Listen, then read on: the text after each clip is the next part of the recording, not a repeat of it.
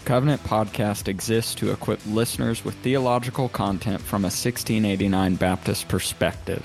We pray you find this resource edifying, faithful to Scripture, and Christ exalting. Now, let's get started. Welcome to the Covenant Podcast. Jimmy Johnson here, recording solo at the request of my other co-host. In this episode, I'm going to be talking mainly about what we call progressive sanctification. And to begin a discussion on that subject, I want to read from the Baptist Catechism, question 38. It says, "What is sanctification?" The answer, sanctification is the work of God's free grace, whereby we are renewed in the whole man after the image of God and are enabled more and more to die unto sin and live unto righteousness. So when we begin to think about this work of sanctification, one of the things that we must first understand, as with every aspect of our salvation, is that ultimately it is a work of God that comes to us by grace through our union with His Son, Jesus. It is our union with Christ that is the ground for our progressive growing in holiness and for our progressive ability to die more unto sin than we previously were. In the work of sanctification, God is renewing in us what was lost in the fall and what has been renewed in Christ. Now, with that being said, having that in the background of our mind, there are things that we must understand about progressive sanctification and understand how we secondarily are to act in this process of our sanctification. And it includes two elements. When thinking about our progressive sanctification, it requires that we have a confident considering. And by that I mean that we, as saints in Christ, must consider ourselves to be so. We must, by faith, believe that Christ has truly, by His person and work, cut us off from the dominion of sin, and now, because of Him, we are alive to God. We see this in Romans 6, verse 11. When Paul commands us, he says, "So also you must consider yourselves dead to sin and alive to God in Christ."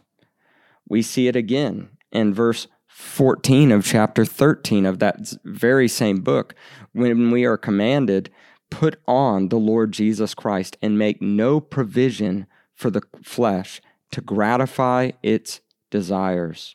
And even in 1 Peter chapter 4, verses 1 and 2, we read, "Since therefore Christ suffered in the flesh, arm yourselves with the same way of thinking. For whoever has suffered in the flesh has ceased from sin, so as to live for the rest of the time in the flesh, no longer for human passions, but for the will of God."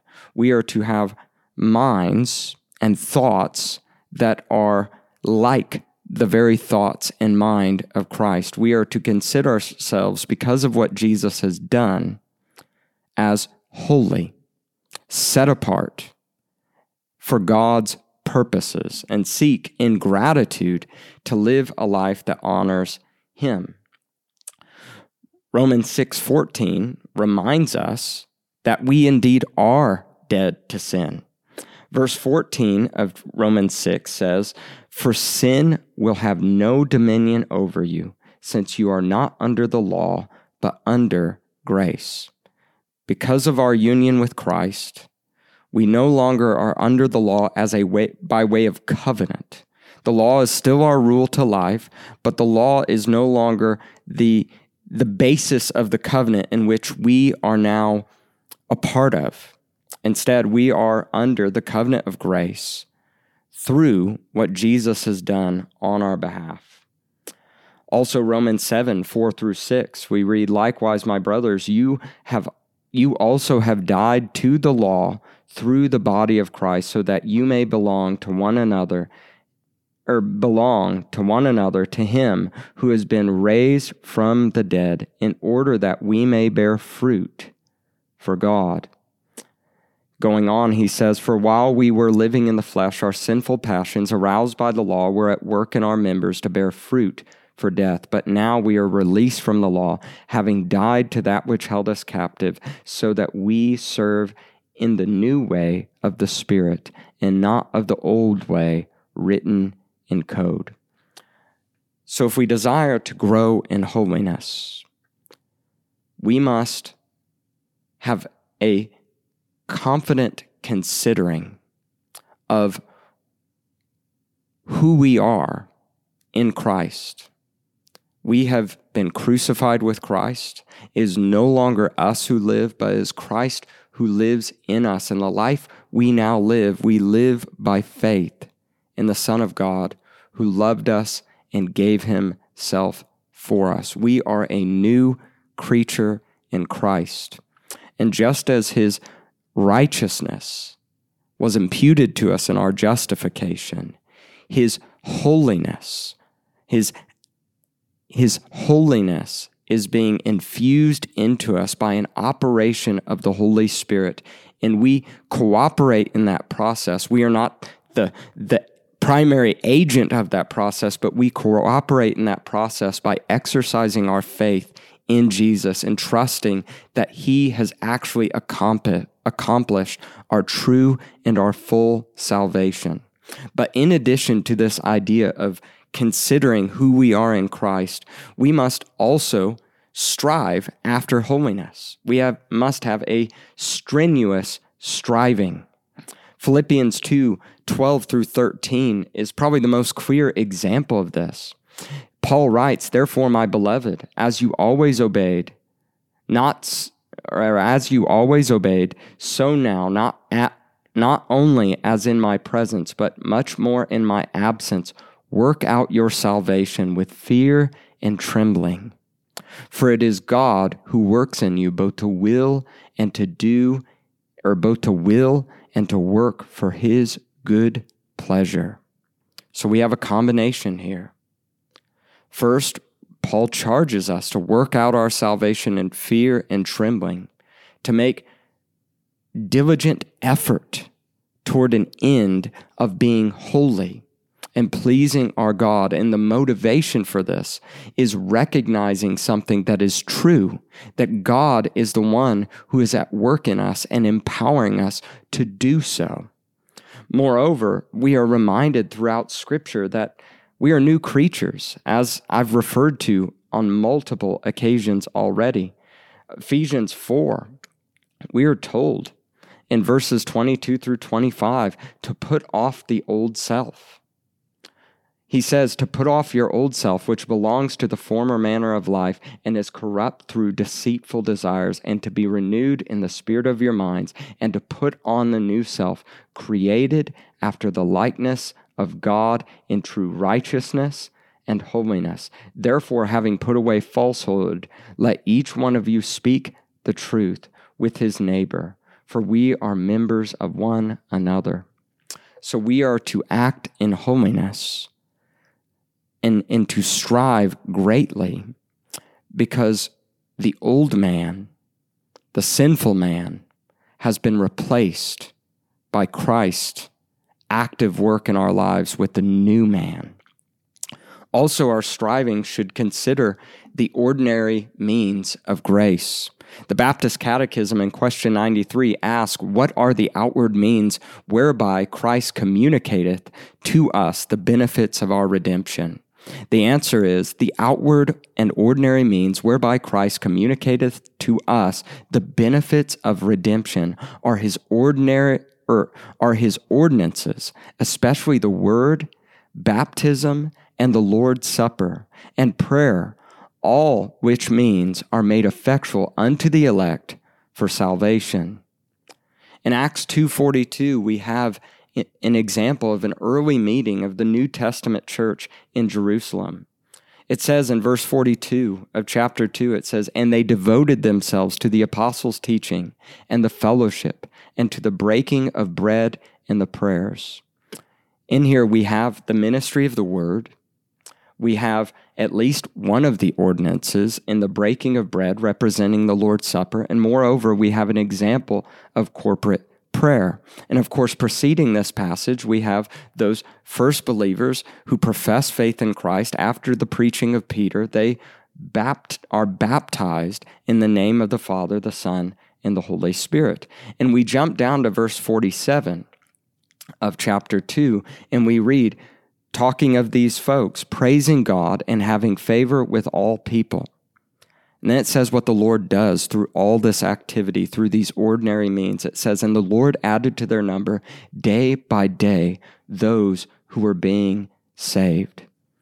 So the ordinary means have a pivotal role in our growing in holiness, and we should seek to strive to participate in such means, meaning gathering with the saints, hearing the word preached, praying together with the saints, observing baptism, as well as the regular and repeated ordinance of the Lord's Supper. Moreover, in growing in holiness, our striving should include both planning and avoidance of those things which would draw us away from our God, those sins which so easily entangle us. Romans 13:14, "But put on the Lord Jesus Christ and make no provision for the flesh to gratify its desires." We should be diligent to live in such a way that we do not put ourselves in dangerous situations where we would grieve the Holy Spirit and act in a way that does not accord with our new identity in Christ. Our striving after holiness should also include things like learning. Romans 12, verses 1 and 2, you likely know this. Paul writes, "I appeal to you, therefore, brothers, by the mercies of God, to present your bodies as a living sacrifice, holy and acceptable to God, which is your spiritual worship. Do not be conformed to this world, but be transformed by the renewal of your mind, that by the testing you may discern what is the will of God and what is good and acceptable and perfect." Elsewhere, Paul reminds Timothy to be devoted to the sacred scriptures, which are able to make him and anyone wise unto salvation. And he says, "All scripture is breathed out by God and profitable for teaching, for reproof, for correction, and for training in righteousness, that the man of God may be complete and equipped for every good work." To grow in holiness, we must give ourselves to the Word of God, both in being publicly devoted to it, by sitting under the preaching, as I alluded to before, but also by being privately devoted to it, by reading it and studying it and meditating upon it, even when we are away from the gathered congregation. Now, Paul is talking to Timothy about ministry and how the word will make him ready and fit for that. But I believe it can easily be, an application of that passage can easily be broadened to apply to life in general. So we should learn, and we should mainly learn from the Word of God if we are seeking to progress in holiness. And I already alluded to this before in talking about the ordinary means of grace, but we should include in our striving after holiness the regular gathering of the people of God. Hebrews chapter 10, verses 24 and 25, it says, "And let us consider how to stir up one another to love and good works, not neglecting to meet together as the habit of some, but encouraging one another, all the more as you see the day drawing near." the saints, the gathered saints, and the mutual encouragement that takes place in the gathering is utilized by God to grow us in holiness. And we should seek to be instruments in the hands of our Redeemer to further not only our own holiness, but also the holiness of our fellow church members and fellow brothers and sisters in Christ. Our striving should also include watching and praying. Matthew 26:41, Jesus tells his disciples in the Garden of Gethsemane, "Watch and pray that you may not enter into temptation. The spirit is willing, but the flesh is weak." Temptations abound, and we must be on guard. And some temptation is too strong. In fact, much temptation is too strong for us to handle on our own. Therefore, we must be diligent in our watching, but we also must be diligent in our praying and seeking God's help and seeking his guidance to overcome temptations as they come our way. And going back to what I said earlier, talking about the word in 2 Timothy, we should intake the scriptures regularly. I can't emphasize that enough. Jesus, when praying his high priestly prayer, he requests from his Father, he says, "Sanctify them in the truth. Your word is truth." In Psalm 1, we are reminded that the main difference between the blessed man and the wicked man is that the blessed man is intimately and regularly meditating upon the word of God. Psalm 1 says, "Blessed is the man who walks not in the counsel of the wicked, nor stands in the way of sinners, nor sits in the seat of scoffers, but his delight is in the law of the Lord, and on his law he meditates day and night. He is like a tree planted by streams of water, that yields its fruit in its season, and its leaf does not wither. In all that he does, he prospers. The wicked are not so, but are like chaff that the wind drives away. Therefore the wicked will not stand in the judgment, nor sinners in the congregation of the righteous. For the Lord knows the way of the righteous, but the way of the wicked will perish." So progressive holiness is our being more and more enabled to die unto sin and live unto righteousness. The primary and the first cause of our sanctification is God. It is the free grace of God working in us by his Spirit and word, making us more holy. Secondarily, we are called to join in this, not as an act of synergistic, us doing half the work, him doing half the work, but we are called to join in this through both confident considering and strenuous striving. We must consider ourselves dead to sin and alive to God, and we must work out our salvation with fear and trembling because we understand our all-wise and all-powerful God is at work in us to will and to do his good pleasure.